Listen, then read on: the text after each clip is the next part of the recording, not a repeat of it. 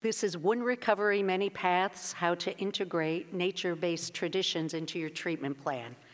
Today, Renee is going to take you on a journey through evidence-based nature practices and eco-psychology. Baribeau is a Nautilus Award-winning best-selling author and wind whistler using nature as her guide to assist individuals towards transformation, awakening, and true purpose. She is the Branding and Outreach Manager for Renewal Health Group and Monterey Behavioral Health, the founder and creator of Finding Freedom LGBTQ Symposium, and the new emerging themes in behavioral health. And it is my pleasure to introduce Renee. Thank you so much. Wow. Like, I've been tearing up for the last half an hour because I don't know about you, but this last few years have been pretty windy. And so to be standing here in front of people again after such a long hiatus of, teaching online, and, a lot of people went in during COVID, and a lot of great things came out from going in during COVID. But for those of us who are healers and who'd been preparing for this time of transition, it was the busiest few years in my whole life. It was like all of a sudden everyone else is going in and I got called into action, where all of the tools that I'd ever learned about social media and online web and all of that came into being. First thing that I did was taught other addiction treatment specialists and behavioral health people how to use Zoom, how to reach the people who are going to need them more than ever, because it was just a really rough time. Well, I never know where I'm going to jump into a conversation, but that was a real surprise. I'm Renee, and I'm known as the Practical Shaman. And that's because there's this two paths in my life. There's the one that Spirit said, when you're called into healing work, you put down the marketing and you put down the other stuff. And then there's the path of that I've always been a marketer. Since I was on the train going to the Bronx Zoo in 10, I would be selling something. I mean, I sold Girl Scout cookies door to door, 100 boxes at a time so I could go to summer camp. And that's just how I lived. But the healing part of me was a little bit harder, because that's the part of me that gets called into service even when it's not convenient. And even when, you're kind of a little envious that everyone else is getting called in to rest, and you're all of a sudden taking care of 100 people who are in apprenticeship with you and everyone else around you. And that's the work of service. And how many of you are in recovery in this room? So and it doesn't matter if you're in recovery or not, but the point is there's a part in the recovery, and we'll talk about it later in this slide presentation, that the inside work you do turns out. And then this whole talk is about, it's called nature-based practices. But the truth is, my next talk is that we are nature. There's no nature-based practices. We are nature. 16,000 years ago, we went inside. And over the last 16,000, 17,000 years, we forgot we were nature. And now we have this internet that pretends to connect us. Like, we think that we're so connected because we can talk to people in Spain and France and Europe at any time of the moment. But it's kind of a false facade. And how we know it's a false facade is some of the talk that I'm going to cover today, and some of the things that we can do to start to take small, incremental steps to help other people find their way back to this deep understanding. And it's really simple. I do it through the wind. And just so you know, if you want to run out the door now, you can hear my wind whistle. And we'll just, the wind that I have my editor at Hay House was very smart. She wanted me to have the back almost like a what do you call those? Like, that you could just flip open to any page at any time and get some windy information. Like, I can't think of the word, but in any case, so when you flip open, you can flip to a wind. And the wind that I flipped open to before you all arrived was a Matea, which is the tempest wind from the Polynesian, like New Zealand area. And it's really funny that that wind would come out. And I'm gonna invite that tempest wind in here because it's gonna motivate us to some change, and maybe that's making change with our clients or making change as we need to. But each wind, and so I wanna just say that each wind that I found over 150 winds that I named, are cultural winds. And I believe that the wind was here first, and that the wind was here at the beginning of all creation, and then the wind messages, which we are failing to heed a lot of times because we weren't listening, not that they weren't talking, but we weren't listening, went to the various places on the earth where the people needed their messages. So this tempest wind in New Zealand is about, the sailors needed to navigate the rough waters. And so they needed a stronger wind to move across and navigate wide open seas. Whereas in another culture, in another place, would have needed a more soothing wind because there's Dakota in Poland, and it was that all of the practices were hidden underground, and so the people probably needed a little more comfort. That's not to say that the practices were hidden all over the world underground, but I believe these wind spirits come out at these times in history when things are so disorganized and so disruptive that we are readily open and available to hear their messages. And do I think that I was special that I got to hear their messages and write them down in the book? Absolutely not. I think that I was listening one particular day, and I thought I was writing a book for my coaching clients. I thought I was writing this book called, Work. I thought, wow, wind is a great metaphor. I had no idea that wind was spirit in almost every single religion. Holy Spirit's a wind. Ruach is a wind. Om is the sound of the wind. All of these wind sounds, and I'm talking about wind because I happen to have written a book called Winds of Spirit, and hopefully you'll come and get a copy, and because even if you never listen again to anything about this wind, you're never going to look at wind again after this conversation. That's what I'll tell you. But we're talking about how to integrate nature-based traditions into your practices. And I'm telling you, wind is one way, but there's several. One of the things is that nature is finally, okay, I was just talking about that. But nature and science have connected. I used to think that it was spiritual and science that connected, and many years ago I met a physicist who said, nature and science meets. And now that I understand that we are nature, that we know that nature and science meets because they're one and the same. We wouldn't have science if we didn't have nature. We wouldn't be inquisitive trying to figure it out as we go. And so, but nature-based traditions, on the other hand, remember, we went inside, we got separated from them. And everything we got separated from, whether it was your education, your family, or whatever you got separated from, you spend your whole life trying to come back to it. So science and nature are coming around because we're at a critical point where we need to.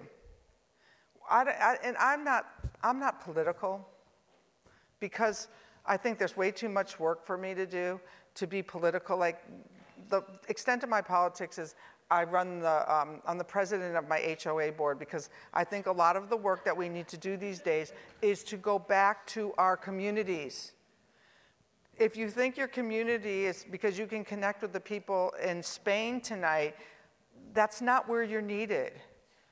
I was needed this summer to put a little beach jam together and to make sure that our beach road is clean, and because that's where the people need me. Now, this guy comes knocking on my door recently, and he said, Renee, my bill was wrong. And if we were to sit down and have a conversation, about politics, we might have been this far apart. But when we come to a conversation about the beach road or the beach bill, we have something in common. So my whole talk, my whole agenda is finding what is similar between us. And since we have a good starting place that we're all nature, we're no different than the birds, the bees, the trees. They just know that they're connected and we forgot. It's just that simple. And so when I first started giving this talk about 7-8 years ago, I started working in an addiction treatment center about 10 years ago, and I was writing the book, Winds of Spirit. They were very generous in letting me write my book when I was working there, but they weren't so generous about me speaking about my book. He'd say, Renee, that's not evidence-based. And I was saying, well, don't you think we should get some evidence? And so here now you are sitting 10 years later, and all of the things that we were talking about back then are becoming commonplace.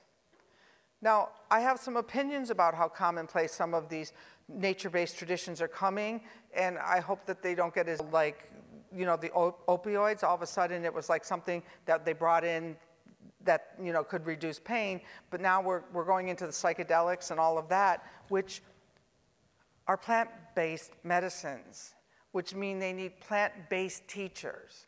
And so I'm so thrilled that there's so many of you here who are starting to hear the message that nature is the wake-up call.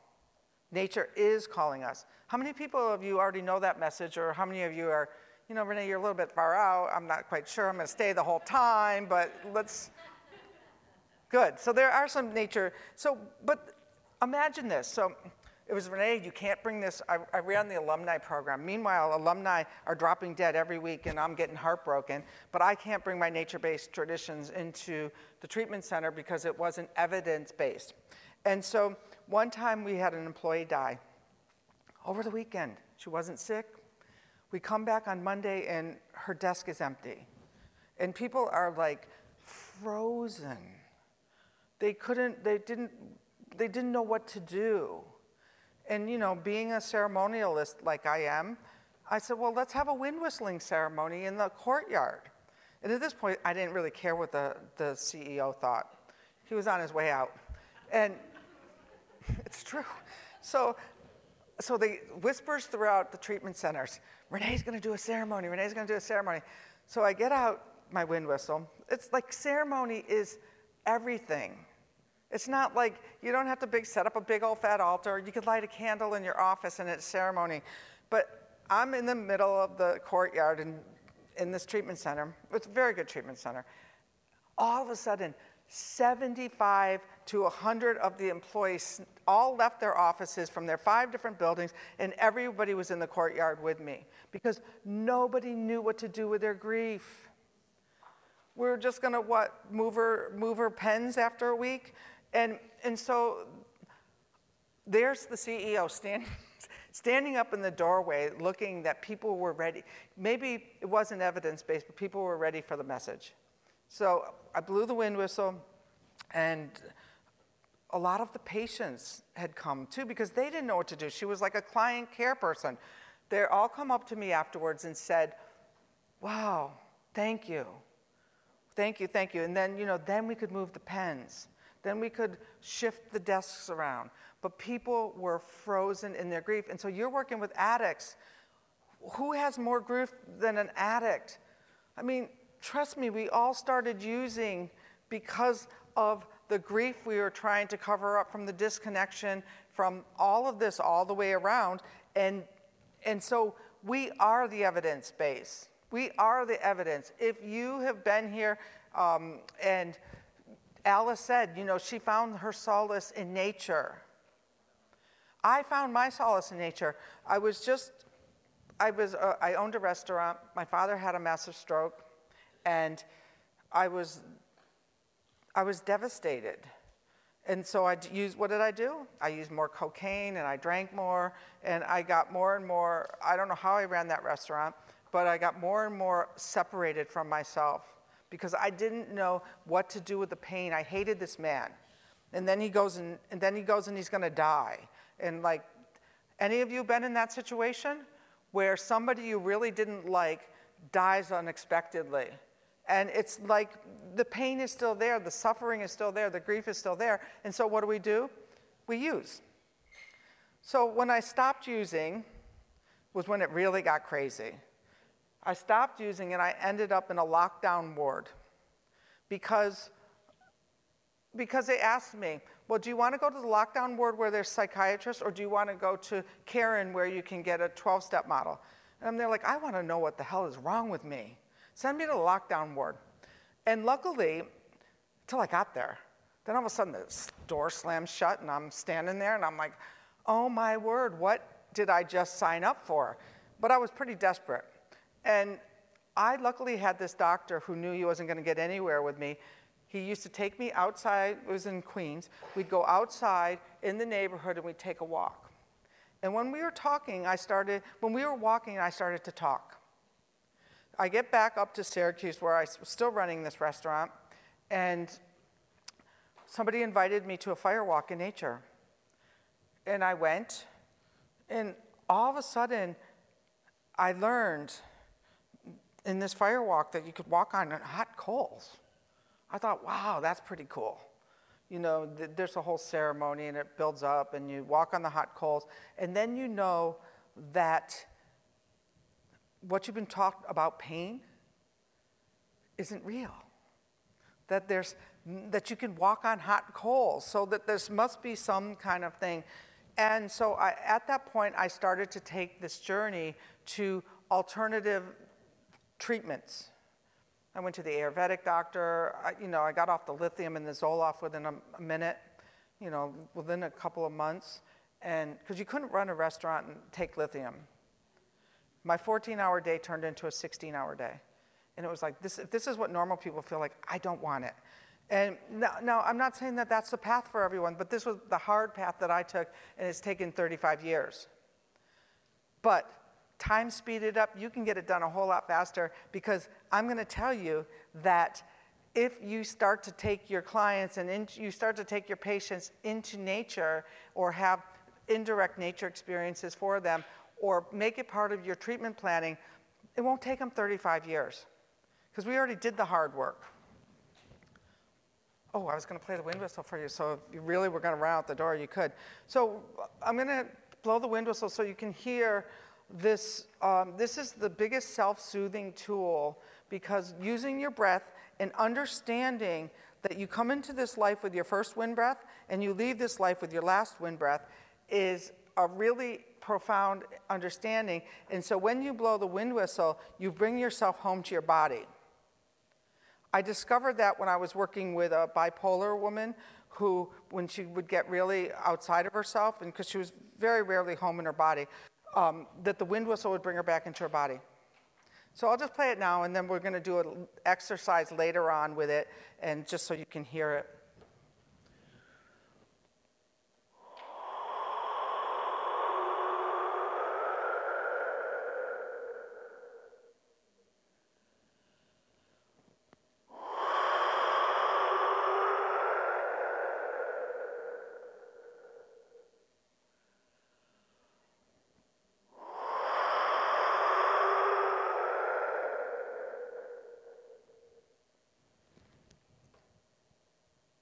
How's that for bringing a little nature inside? All right. I brought a few to sell to later when I'm doing the book signing, but I'm not, you can get them on my store. I don't know if like I said, I'm the marketer, and Spirit said, take off that marketing hat, you need to help somebody. It's been a dichotomy. It's not been the easiest thing. So we're going to now we get into the heady part of this. We brought in the ceremony. We're in ceremony. All right, that was it. There's longer ceremonies. This is just our talk ceremony. So what is mental health and recovery? How we got here. I kind of started in there, so it won't be so long. The nature-based practices, how you can implement them, and you're going to help with that. And then I brought I brought a few worksheets too, like that you could take home. I'm debating, like for some of you, I'll just email it to you afterwards. Monica has a sign-up sheet over there. It'd probably be easier than carrying it and losing it. And then we're gonna do a little shamanic practice or a wind practice at the end to show you how quick you can transform and how you can use this quick and easy thing that you can use with clients that they are going to love. And you can do it anywhere, anytime. So, and I would love your opinion. So mental health is this idea of that there's a wellness to it. There's that when you can, to me, in my worldview, okay, and I live in a cyclical worldview. I've moved from the calendar into a cycle.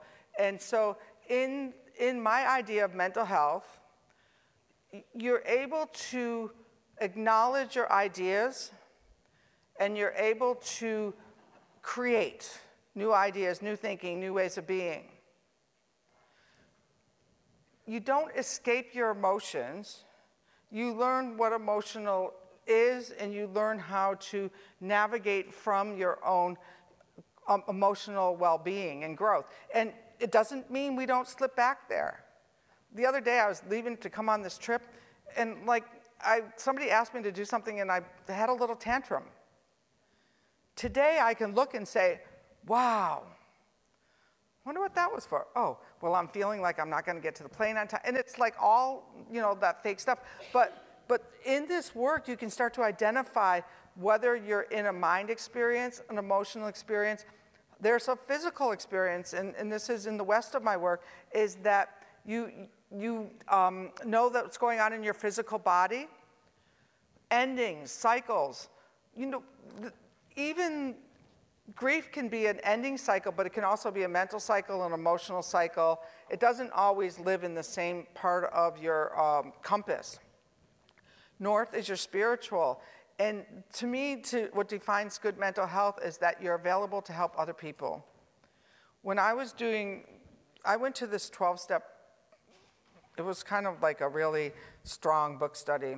It was really a rough practice. And she stood up in front of the room and said, I'm here to help you so you can be of service to other people. This is me in the back of the room at this hospital thinking, I just want her to get better so I can be okay. And it was like, I didn't get the part that I needed to be okay so that I could be of service, so that I could hold enough space that somebody else might become okay. And so I did these steps, and I had this list of 150 resentments that I plowed through, and then I, made amends. And then I was able to be okay and be more present. So long-term recovery talks about going through all of these cycles over and over and over again. Like that whole first year of becoming recovered was like to do everything once, the first time. From sex to eating to birthdays to holidays to, death and all of that. It didn't mean I was emotionally well equipped to do it all. It just meant that it was the first cycle of recovery. So if we get into this idea of a nature-based system, you understand that it's a cycle. And for those of you who have been in treatment long enough, you start to realize that because I was the alumni coordinator when I first got in, I'm seeing people now who are 10 years sober. And let me tell you, they don't look the same. They don't think the same. They don't act the same. They don't process things the same unless, they didn't do any healing. But it's a really nice thing to watch a 10-year cycle of somebody else's recovery program. So know that part of this nature-based idea is that we have to be understanding that we're part of nature's cycle. I live up in the Pacific Northwest, and I built a house, and I've been planting trees. Now, the first year, you think, is that tree even going to make it? The second year, you start to see, okay, it has a few leaves on it, and by the third year, it really starts to bloom. So if we look at our life in terms of where we are in our own individual cycles, you start to think, oh, that's what a long-term recovery is getting many cycles of nature under your belt. And it will look different as you go. The mental health is a little bit of a trickier challenge that we're seeing right now, is because you can quit drinking. Certain disorders like eating, you can't stop eating. You know, some of the mental health issues, yeah, like, so I haven't needed lithium and I haven't needed Zoloft in 35 years, but I have had to go back to the Ayurvedic doctor 2 or 3 times during this 35-year cycle of mine and say, hey, I'm really going down.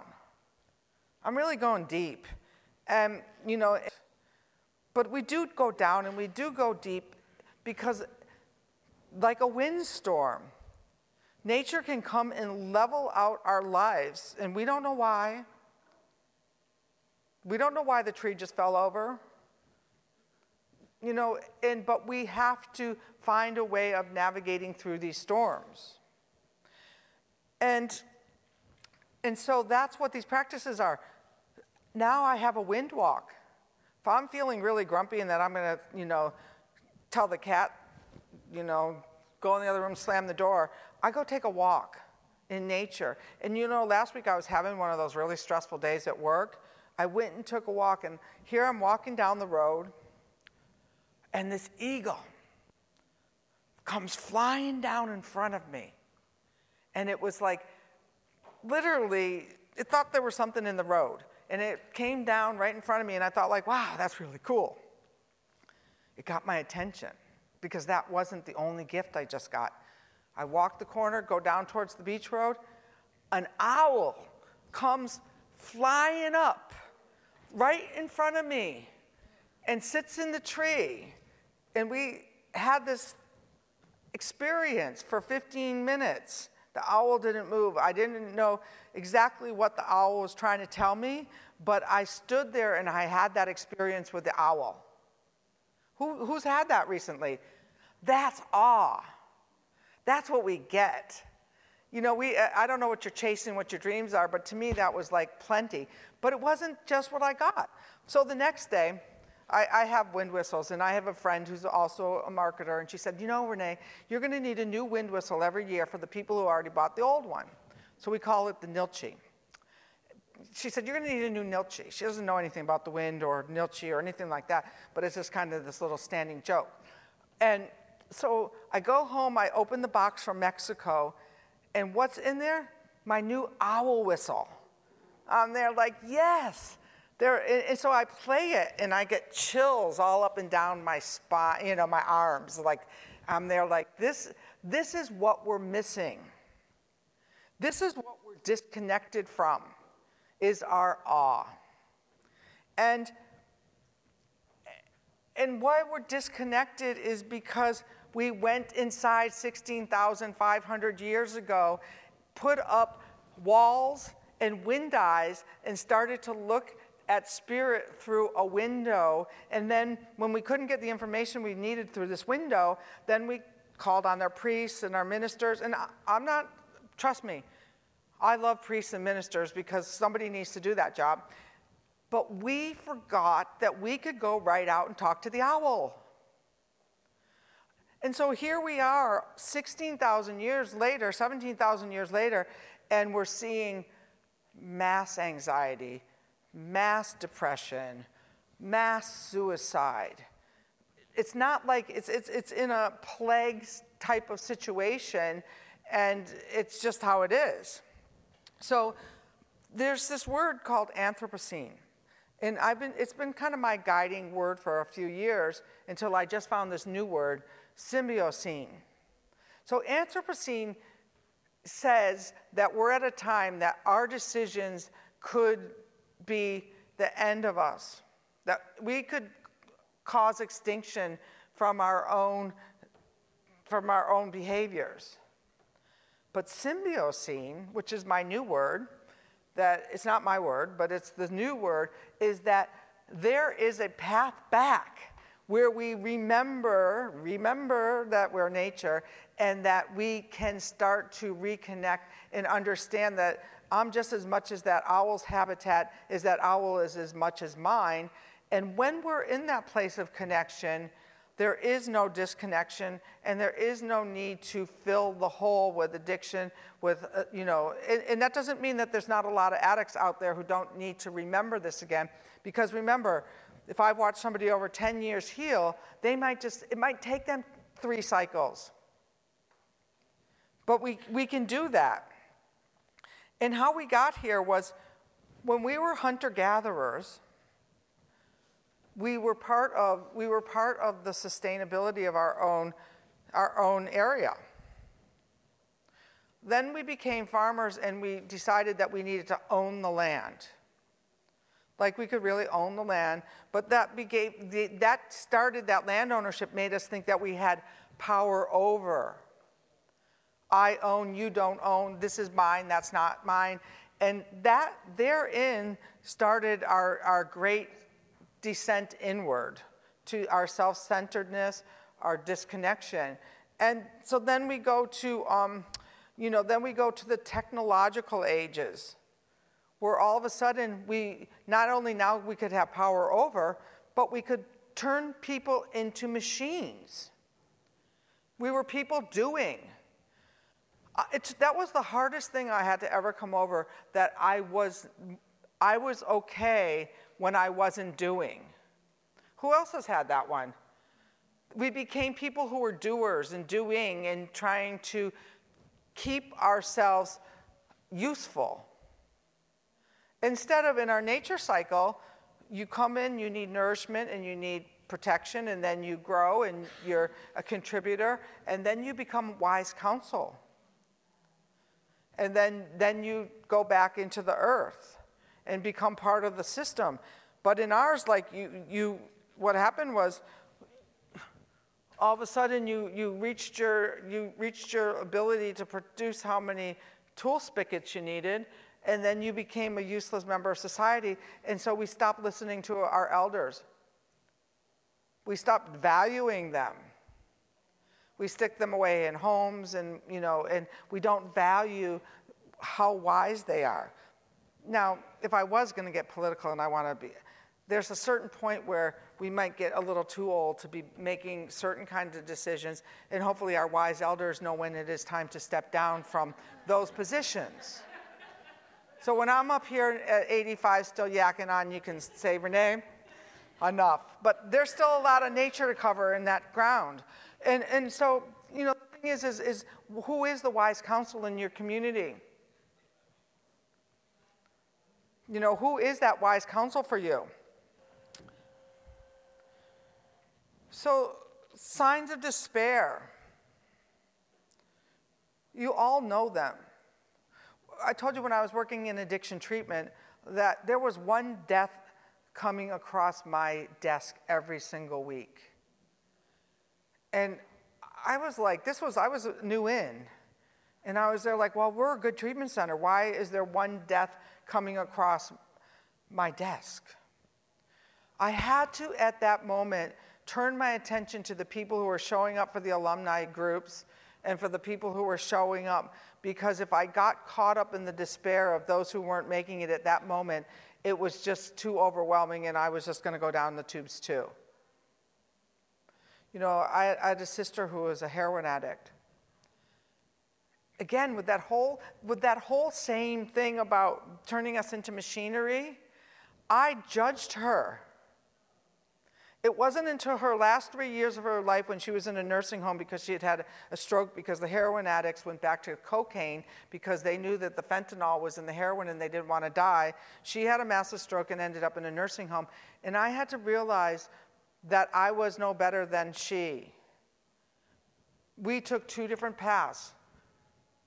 And they were just equally as hard, but they were equally as different. And I made time to get to know my sister and who she was in that journey she took, because she, and that was one of my problems with AA, is that people used to have to come crawling back in because they went out like that. It was something else. 9 out of 10 people go back out. So are this 1% or this 3% any better than those people who are out there using? Absolutely not. Nature doesn't judge an acorn different than it judges the leaf. So part of this nature-based tradition is understanding that we are all here struggling with the strong winds of change that are going on at this time, whether it's Anthropocene or Symbiocene. We've all agreed to be here. We've all agreed to do this together, but how are we going to do it? And I think understanding that in nature we're all equal, that it's a really good start. So, you know, you know all of these signs of despair. I mean, I don't have to shout them out. I bet, how many people in this room have an addicted family member? There's not one of you who can skip out on that. How many people in this room have had somebody who took their lives with suicide? You know, look around. This is what's going on right now in our world because we're so disconnected. This pain is too great for some of us. And it doesn't make us wrong. It means that we just have gotten so far disconnected from ourselves that we need a path back. And so I'm encouraging you to add some of these nature-based traditions that we're going to look at. So there's so many possible triggers for despair out there. Weather events. You're living your life and a hurricane or a tornado comes through, takes out your house. You don't have a house. On the island where I live, we have a homeless problem like everywhere else. There's a guy who's living in a motorcycle sidecar. He's got the door open, he's airing it out in the day, and it rains a lot there, so I thought, well, that's at least practical. You're not getting wet. And we've been building housing for people who are, I live on an island where people are really socially concerned about each other. And that's why I say it's time to go back to your communities and look, are you socially concerned about anyone but your own well-being? Disease. You know, when I was in Peru 20 years ago, there was this Altomasayo, which is a high-level Paco, they call them. And he lived up at 16,000 feet. And one time he comes down to the village, and the teacher said, "How did you know I was coming?" And he told me, "Well, the river told me." He walked 2 days from his village because the river had told him. When's the last time you went to the store because the river told you? Yesterday, though, then I said, "We've got to go to Target." And she's there like, "No, I don't want to go to Starbucks there." And I'm there like, "Oh, yeah, we do." And sure enough, I ran into a woman who used to work for me right out in front of Target. And it was like, "Well, the wind told me that you were here." But he said back then, I had filmed him doing a cocoa leaf reading. He said back then that the winds of change were coming, that there would be a virus that would come on the wind that would change the way people connected. I believe that he was foretelling this COVID virus that shut us down, made us reconsider our values, and then brought us back. Oh, and I just got little chills. A little wind just blew, but that it was this idea that there would be something so dramatic that would start to wake people up to find out what was more of a priority for them. How many people changed careers or changed the way they did their work when they were at home with their families and their connections and their community, and they really got to see what it was like when there was no food in the grocery store? We had to wake up. We've had to wake up, and these are like our little global wake-up calls that we're having all over. This disruption, but the disruption's going to continue. So how do you navigate through this? And sailors navigate from their own wheelhouses. Their own wheelhouses. That means, so you need to navigate from your own wheelhouse, which means you need to take care of yourself in order to be of use to other people. Overpopulation, food shortages, lost dreams of jobs, security, all of that. There's a lot of reasons to be depressed. But there's a lot of hope when you turn it around and look at it from the standpoint of that we chose to be here and we can use these nature ideas to wake ourselves up. We can remember we are nature and we can wake up. Because if you think about it, if you live, say, 85, out of 4.5 billion years, what is that? It's a blip. And so, you know, the idea of thinking about the next few generations and what we're leaving is really important, because I see kids coming up who are really more political. They just really aren't buying what we're selling. They're not. Like, yesterday, Monica was talking to her daughter and said, you wouldn't believe, the woman at Target or wherever we were, double, triple bagged the bottled water. You know, and first of all, we probably shouldn't have been buying any single bottles of water, but it was better than buying the 24-pack we were going to buy. And we see all the water that's here plenty being circulated, so, you know, fill up those bottles. So, but they're not buying it. They're not using the water bottles. You know, so if we think, oh, I'm using less, I don't know how we're doing. But so the reason that I got to this conversation was there was an eco-psychologist, Larry Robinson, and there's a lot more research coming around. When I started doing research for this talk, there was a lot more available than when I was presenting on Larry Robinson the last time. But human machines are breaking down because they're humans. Nature breaks down. We're breaking down because we're not taking care of ourselves. So the last time I was in Peru was about 7 years ago. And this wasn't the picture that I saw, but this was the scene that I saw. That I stopped going to Peru because I felt like I was trampling all over somebody else's sacred, their sacred sanctity. You know, it was like I thought I was going there for my spiritual experience, when really I was just contributing. Now Machu Picchu has like some ungodly amount of 4 million people going there a year. And trust me, if you go take a walk down at the beach or down in nature here or the botanical gardens, you're going to have just as much of a spiritual experience as if you tromp all the way down to Peru. Like I had that owl. And, you know, last night somebody asked me at dinner, well, is a plastic plant in my living room having this, you know, an experience? And I'm there like, maybe visually, but it's not breathing. You're not connecting to it. So I'd have to say today that I'd say that's probably a no.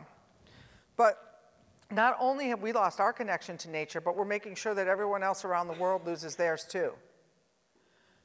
And I don't necessarily, and I'm not encouraging you not to ever travel again, but I'm encouraging you to open your eyes that when you travel, you have to ask yourself, what's my reason? Is it part? Is there a real reason for this, or am I part of the problem?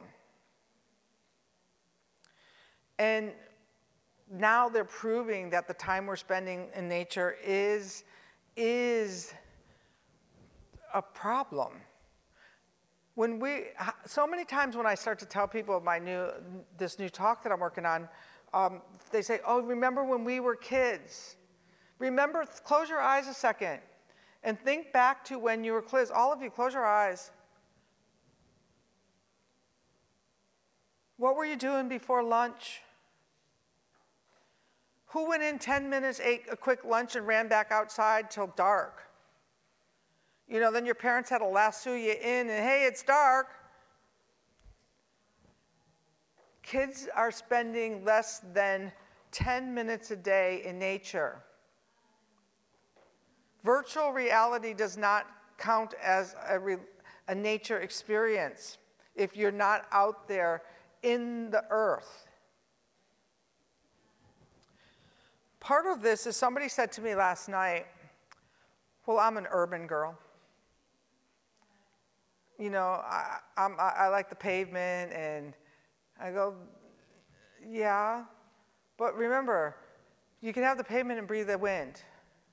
You can have the pavement and call to the wind.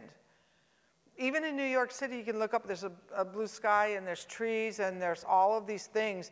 Just because you're an urban person doesn't mean you can put, in one of my apprenticeship programs, I had people actually put flowers on their windowsills because they were stuck in bed. But it wasn't plastic flowers, it was real flowers. Because remember, if you're in nature, you want to tend to this flower like it's your life. And that plastic just doesn't work for that. So one of the things is urban globalization, our decreased time in nature. Let's talk about faith. So about 75 years ago, we said, hey, this church thing's not working. You know, it was pretty manufactured. We were out in nature, we moved inside, we had to look through our wind eyes, and all of a sudden we had to find these places to congregate to get the messages from the wind because we weren't outside getting them anymore. And so we started to listen to these, and not everyone went gently.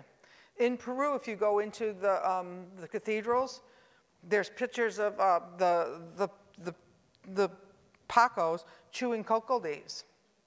And one of my friends sent me a picture from Peru because there's this practice that I teach called wind knots, where you can actually store the power in the wind knots. And she sent me a picture. They never lost their belief. They just thought this is more God. And there's a picture of like the Divine Mother making her wind knots.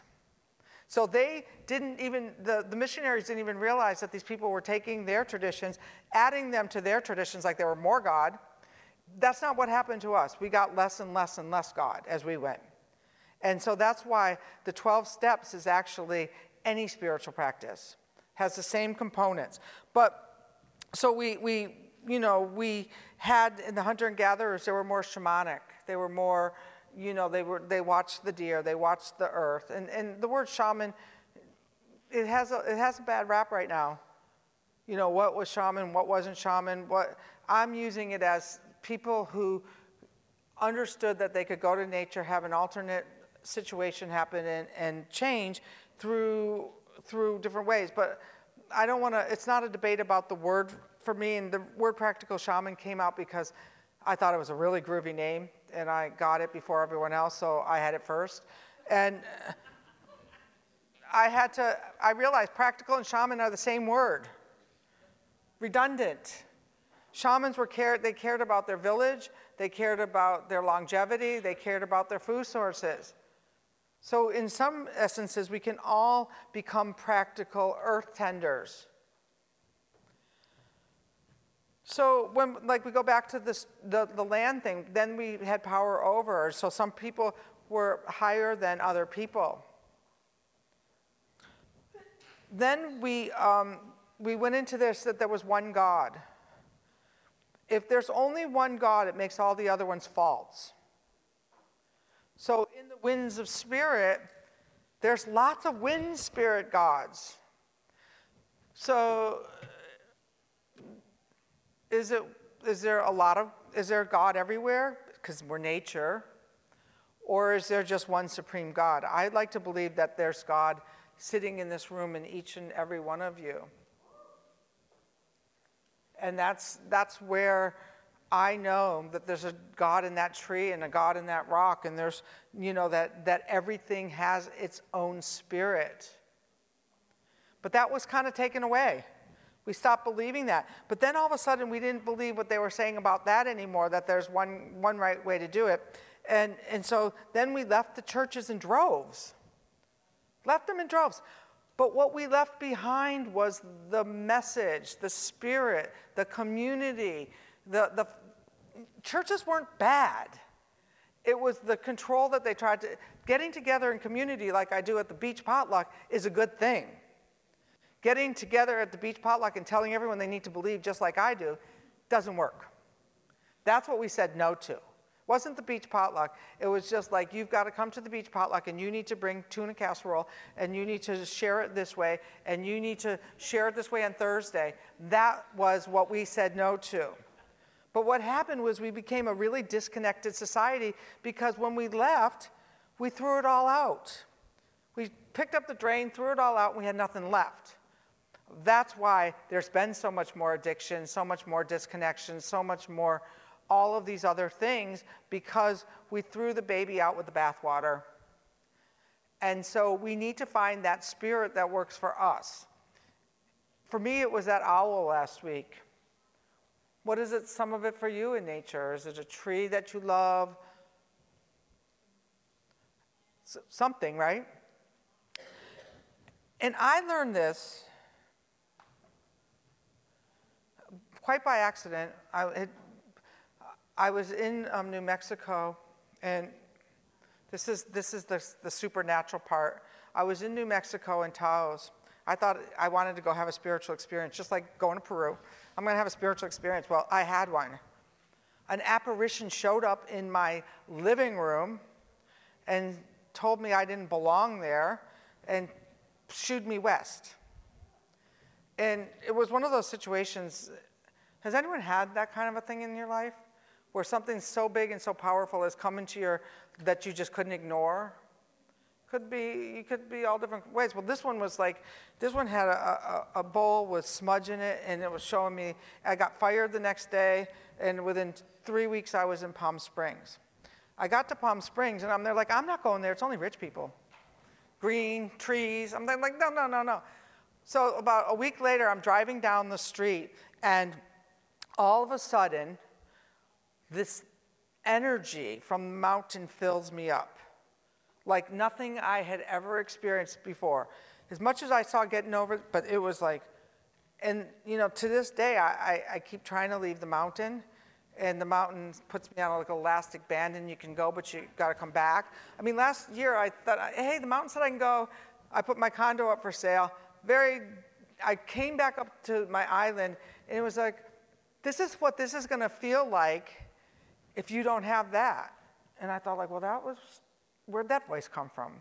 We've all had those voices, right? And then sure enough, the deal fell through that afternoon. And so I still have my place in the desert, and I need to understand that. Do you know where your mountain is? Does everyone know where their mountain is? What's holding you to the earth? Close your eyes and think about, what is your favorite spot where you live that keeps you tethered, that keeps you sacred, that keeps you safe?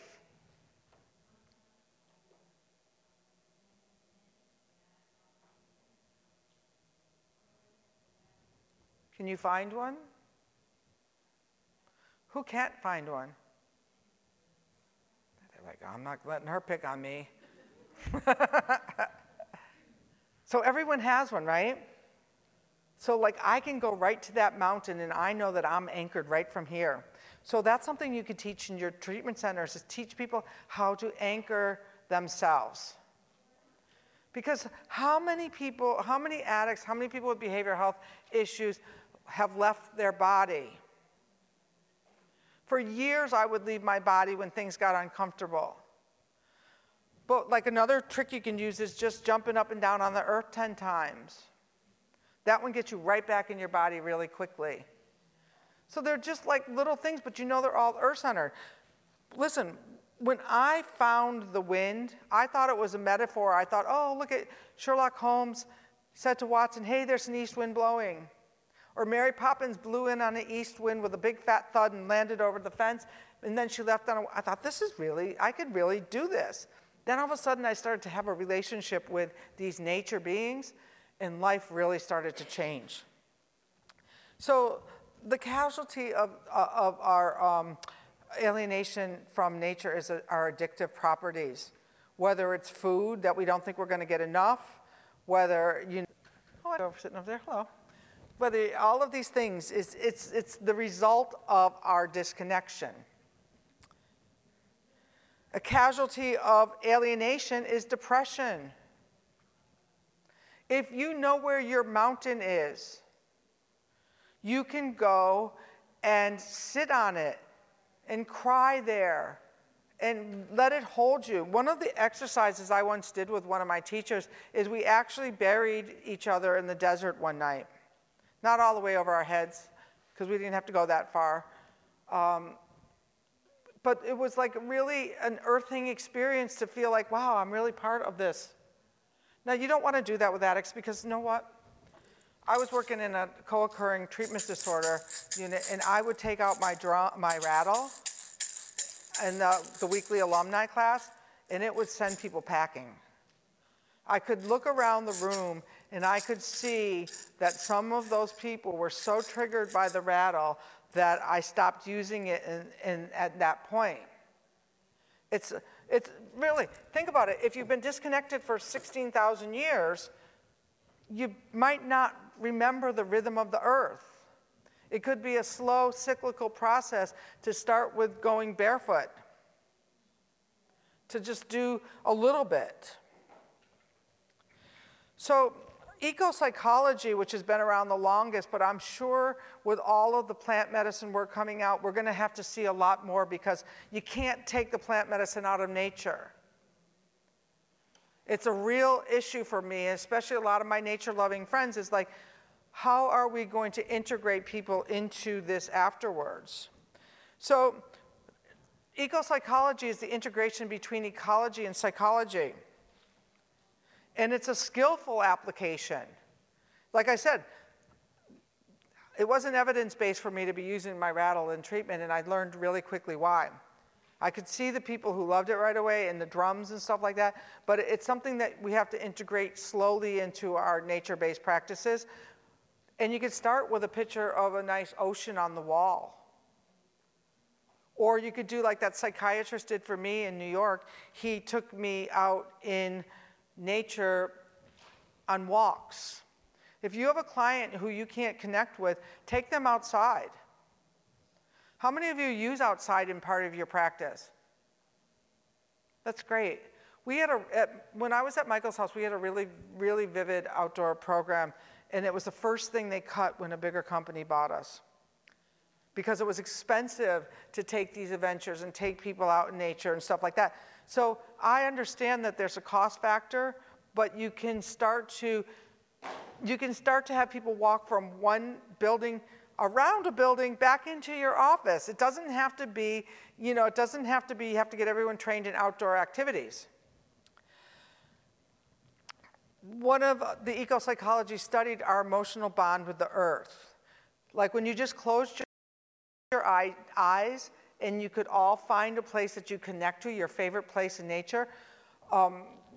When I used to do a gratitude circle, one of the things that I would do is I would have people close their eyes. And you got to be cautious because some people have really bad experiences. So one of the things that I would always tell people to do is go to a sunset. Because anyone in the room have bad memories about a sunset? Or an animal that you love. Because animals love us unconditionally. One time when I was really struggling, and it used to be, what's the use? Like, I'm out of here. This is like not where I want to be. One night my cat fetched bottle caps. Never before, never again. I throw the bottle cap, the cat brought it back. And like, never, ever, twice. It was just that night when I thought like, this world is just too hard. I don't really want to be here. But I was so amused by the cat fetching the bottle caps, I stayed 1 minute longer.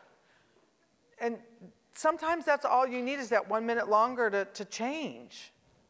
So if you can give somebody hope for 1 more minute longer, then it's like a really important thing. So we need to get the standards of mental health to include time in nature. 10 minutes a day is not doing it for our kids. We got ADD, we have all autism, we have all of these things because we're getting further and further disconnected, and because we believe we have power over, but we need to go back outside and play. It's really simple. And again, I think I talked about it earlier, is that redefining sanity. Whereas I thought my sister was less than me because she was a heroin addict. No, it's a different sanity. It may not be the one that I want, a path that I want to follow, but I am no better than the addict that's still using.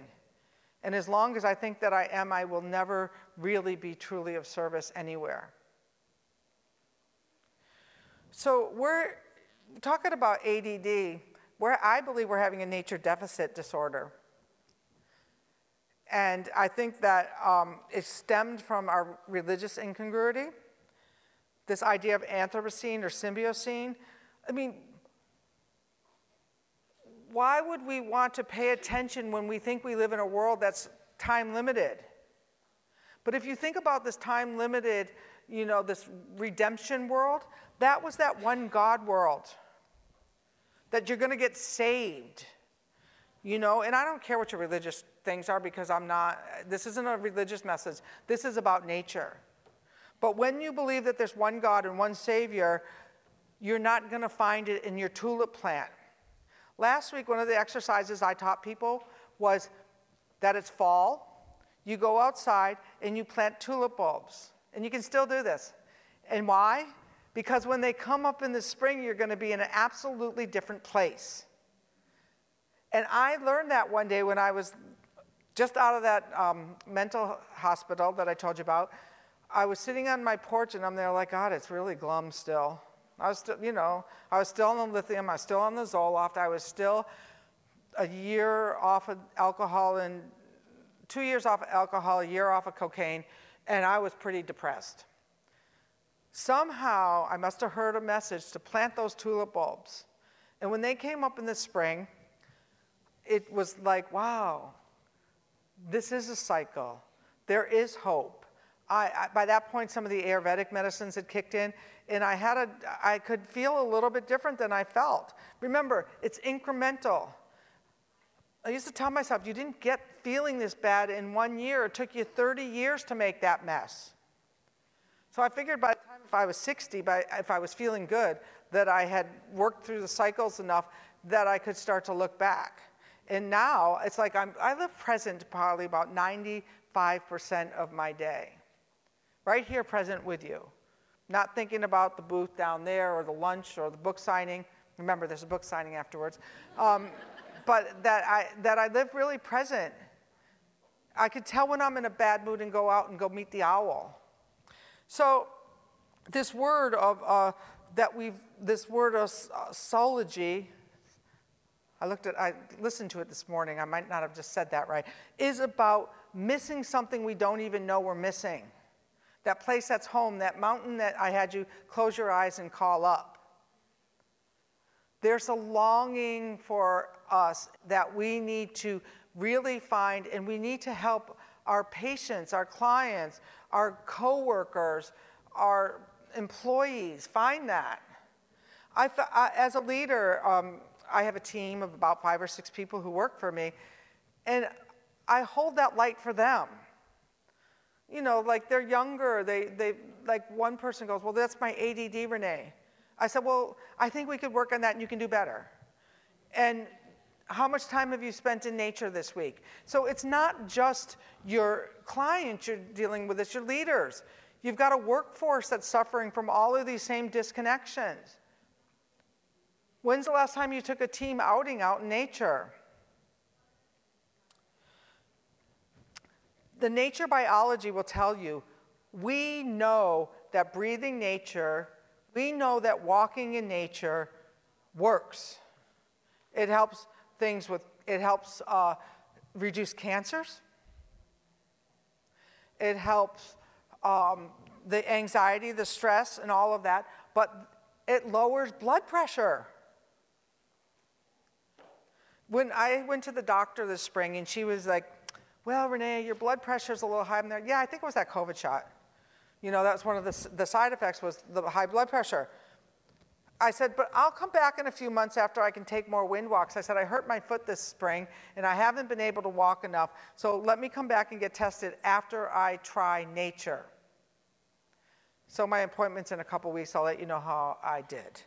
And I don't mean, and it's about understanding that your own physical cycle. When my book came out, I was working so hard that year I was exhausted. Part of my West cycle.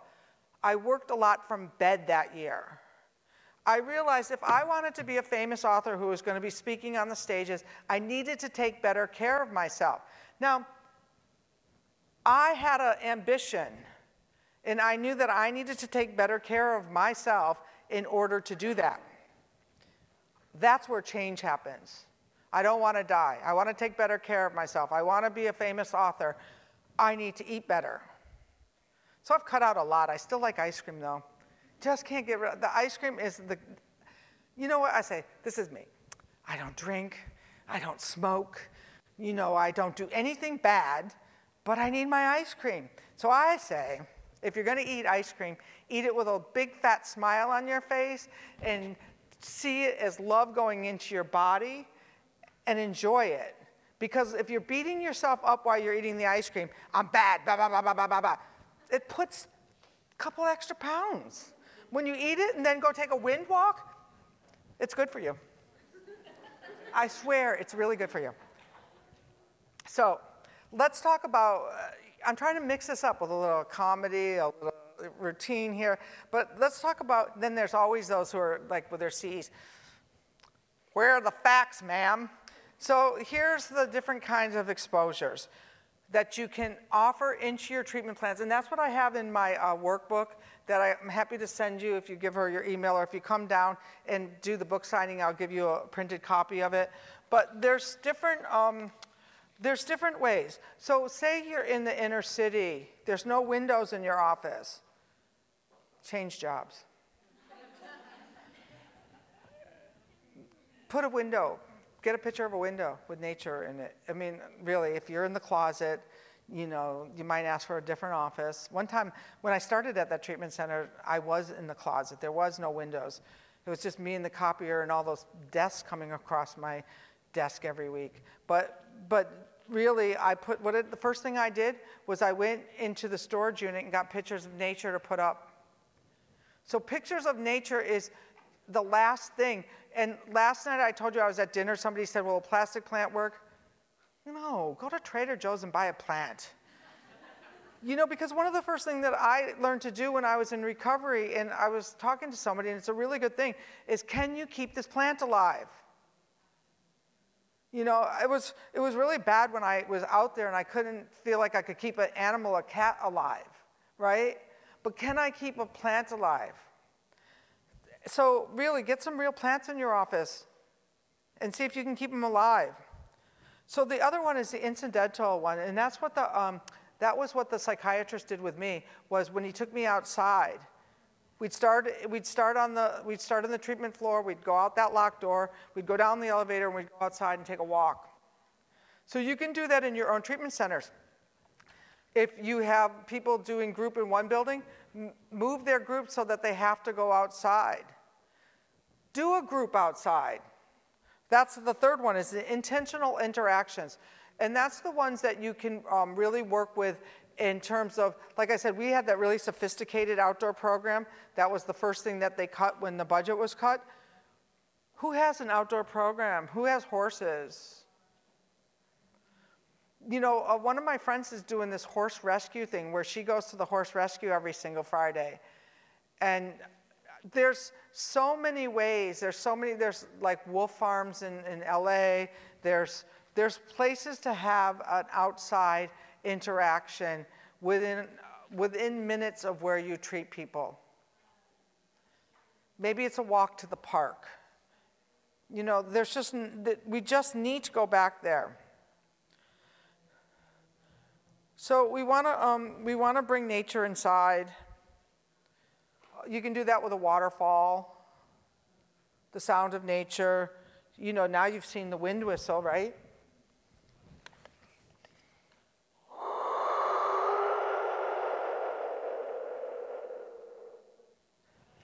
Now, does that bring nature inside for you? A little bit? Okay. Gardening. One time I was involved with creating gardens in the elementary schools. We're an island where a lot of people do homeschooling, and they actually take their kids to the organic farms school a couple of days a week to learn how to farm, because if you have any interest in your own food, learn how to grow some. Because if these winds are continuing to blow like this, and we've created a toxic environment, which we have, I'm not denying, I'm not putting color coding on what we have created out there. You need to know where your food sources are coming from. In my neighborhood, and I told you I'm the HOA president, I know at least about 10 people that I can go to for eggs, for vegetables in their garden. Right now, I'm not doing so good in the vegetable department. I got some strawberries growing, I got some apples growing, I have blueberries are doing pretty good, and I have beautiful flowers in my garden, which make me happy. And so then now what did I plant for the fall was the tulips, okay? So what I did here was I wanted you to think about some of your own indirect actions that you can do cheap, inexpensively. Does anyone want to call one out? Do you need the mic or you want to just call them out? See if give other people some ideas. What? I have a fish tank in my office. Fish tank, I love it. How do the clients like it? Clients love it. You could talk to the fish. What do you have? So I do have a window in my classroom, but I have a television and I put, changing nature scenes. That's a window and television.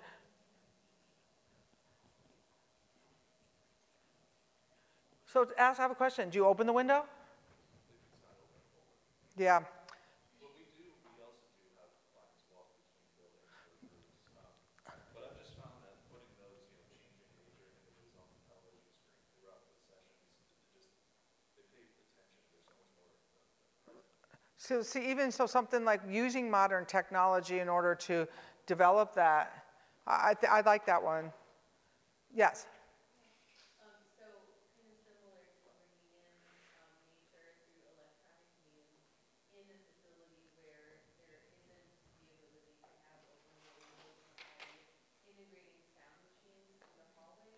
Okay. Oh, nature sound. I like that. Nature machines.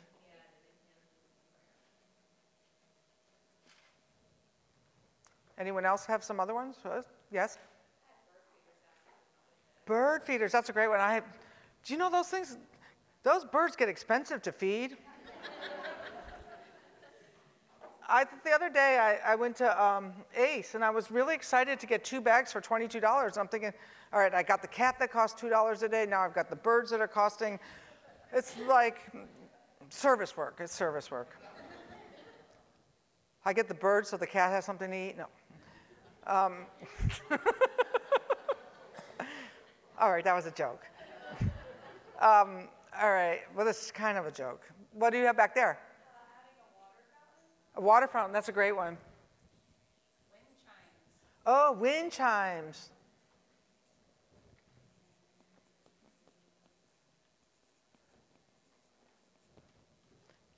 What do you have?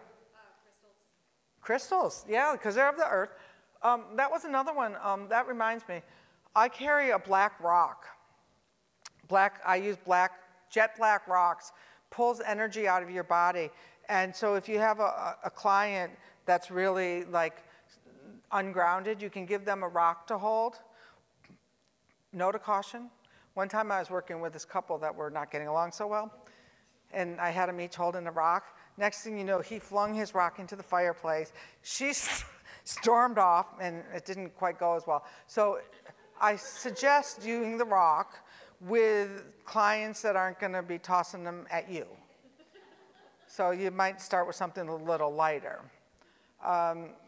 Another thing that you can do if you have a really distraught client is you can run their hands underwater, and it will decharge. It will be like it has the same effect as going into a stream. It'll decharge them. Back there? Was someone else had another idea? Plants, yes. Yes.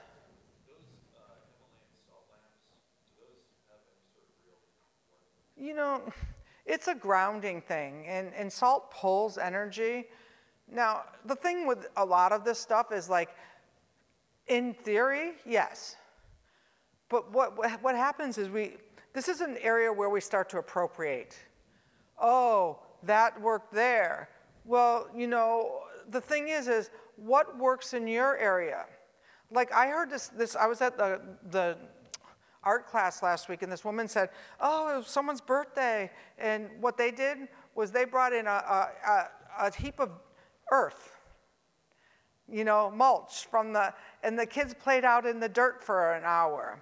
And it had a dual purpose. They had a great time, and then they planted it. So that was of the earth from where we were. So Himalayan sea salt might be great if you're in the Himalayas and you have a relationship to it, but just to stick it into, your office like it means something, it doesn't. Like, I go pick sage. Now you see sage everywhere. That's because I sat in an inipi for 10 years and learned how to pick the sage, where the sage grew, and how to use it. So I have a relationship with that medicine. So I'd rather you find something in your own yard, like the tulips. I have a relationship with them. I planted them. So to me, it makes way more sense to see what you have a relationship with in your own neighborhood. So that.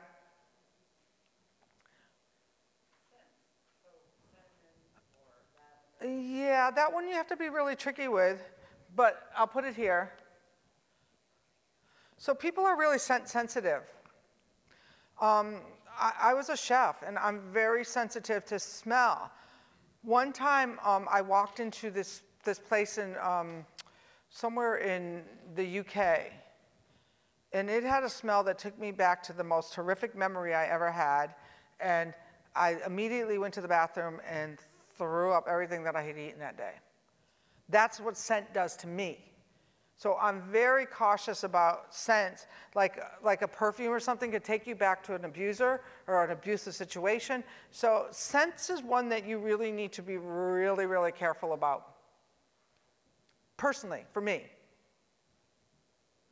For overdose awareness, when we have patients or clients create paint rocks and then we put them out and Painted rocks, that works. The only thing that we learned at Michael's house was that we had hundreds and hundreds of rocks, and then how do you treat with them? Like the monks in Tibet, they make those impermeable sand sculptures, which are also nice. One time I went into a room at another treatment center, and they let people paint on the wall. I had to cleanse the energy. It was so horrific to me to walk into that space where everyone had dumped their grief. So any of those things work, but you have to just keep them clear, like run those rocks underwater. You remember, people are coming to you with their most vulnerable pain. All right. We can talk at my book signing, but I have I have an exercise for you. I want you to see how this works. So you still with me for this little exercise? Okay. We're going to use my wind whistle for this.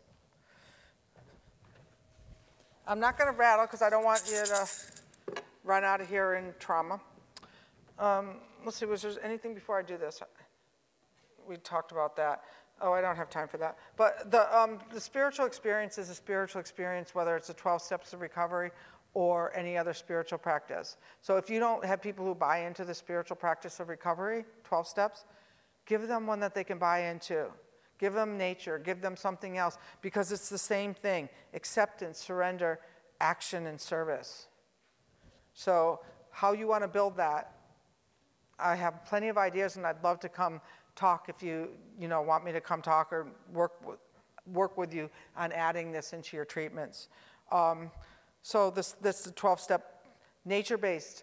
Our kids were like looking for it in their raves and stuff like that. They were looking for ceremony. Those concerts, they are seeking. Now the plant medicine, they are seeking. So why don't we give them something that they're seeking? Nature. Okay, blah, blah. All right, we're going to do a wind exercise. And then if you have questions. So the wind exercise is really simple. And this one you don't even need a wind whistle for, but they're really great. They're all handcrafted. I say that. I have intentionally crafted tools, and this one has a legacy because when I went to publish the Wind book, I met a sound scientist in Mexico, and he introduced me to a whistle maker who was making ancient replications of artifacts. And the day that he started sending me the wind whistles to the United States, they uncovered Ecatel's temple in Mexico City under a supermarket. So the wind started to move again. And I believe that. Sound scientist then died. He died during COVID. His brother then started to make them.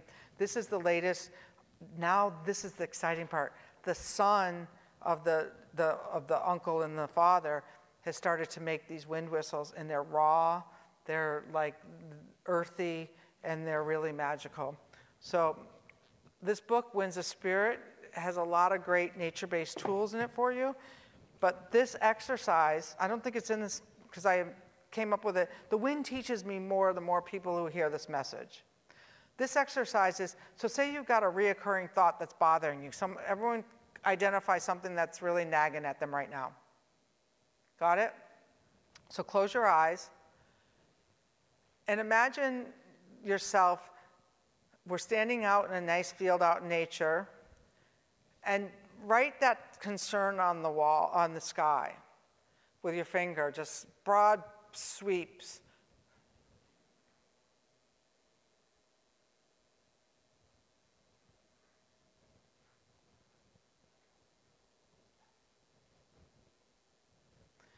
And then imagine, keep your eyes closed. Now you see, you can almost visualize this with all of these sweeping words you just put on the sky, and there's a lot of them in this room.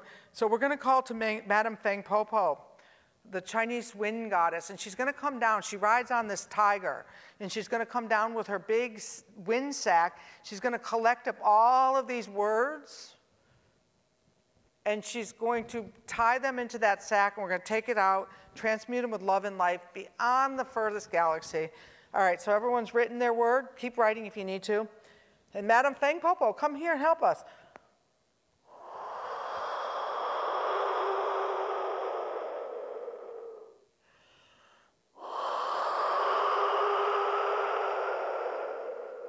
And with all of your intentions, let's see her taking that bag, lifting it up all the way to the heavens. It's very heavy. This room's got a lot on their mind.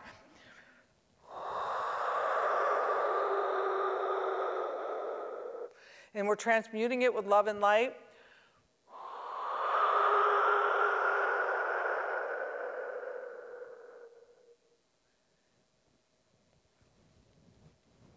Now scan your body. Do you feel a little lighter? You let something go?